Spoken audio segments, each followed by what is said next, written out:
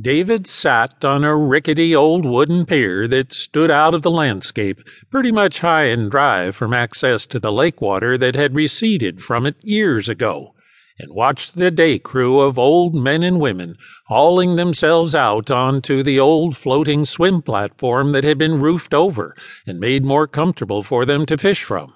It was the same weary thing every morning for the past 5 years or so to see the barely functioning elderly survivors make their way out on the lake by ever so slowly, pulling on a rope line attached to an old pleasure boat from the shore to the fishing platform.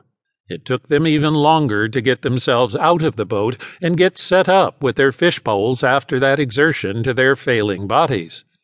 It had been a very hard existence, and 10 long years had passed since a solar geomagnetic storm had taken the electrical grid out, and 8 or more years since the aging survivor community had seen any gasoline at all to run a boat motor, or anything else with an engine for that matter.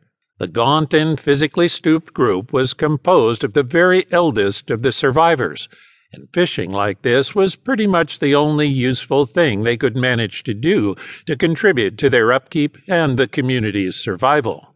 The poor souls usually didn't catch many fish. For that matter, the norm was not even anything at all. But the thing is, they tried every day anyway as a sort of tired old routine to keep the will to live and keep pushing on for another day. The water levels were very low on the lake this season because besides the dam gates being frozen open, there had been another drought this year. The submersible fishing light that used to have lain on the lake floor in front of David's perch on the pier had long since been left high and dry and had been moved out slowly, a few feet at a time over the years, to the floating wood structure the old men and women occupied, anchored further out in the channel. There were fish out there, but they were some damn smart fish, and fishhook experienced by now, and usually refused any kind of bait offered on a hook. David wasn't any spring chicken himself at age 64 now, but he was doing better than most, and he still got around pretty well and hadn't had to stop running the animal trap lines or going back and forth in a sailboat to the lake sloughs to try his luck with a fishing trot line for a heap of catfish on a good day. His buddy Big Old Dump Truck had just turned 47, and David depended on him to do a lot of the harder physical work in the camp. Dump used to carry about an extra 100 pounds or so of fat on his big frame before the collapse happened.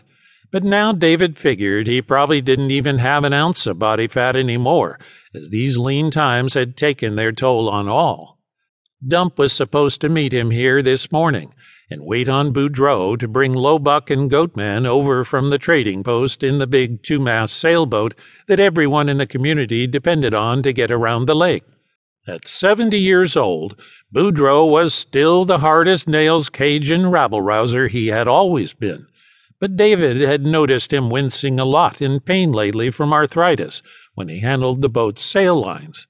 Boudreaux claimed the ailment was from hauling on all the freezing wet fishing net lines that our little operation of winter survival required out on the frigid lake.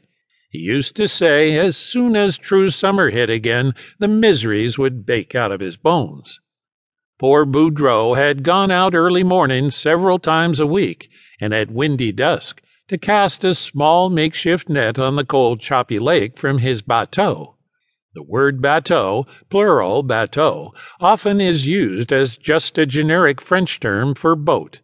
In Cajun Louisiana, it can refer specifically to a boat with a flat end and bottom, balanced so that a fisherman can stand upright to handle nets. Boudreaux, Lowbuck, Goatman, and David sort of acted as unofficial leaders and administrators for the few remaining survivors that still inhabited what they called our end of the lake. The strategic perspective on how they were going to make it another season was why the meeting was called for this particular day. As the days turned into months and the months turned into years, David had drawn others to himself, some of whom were still here and had survived from the beginning of the catastrophe with him, and others who'd not been so lucky and had long since perished over time from age, disease, and malnutrition.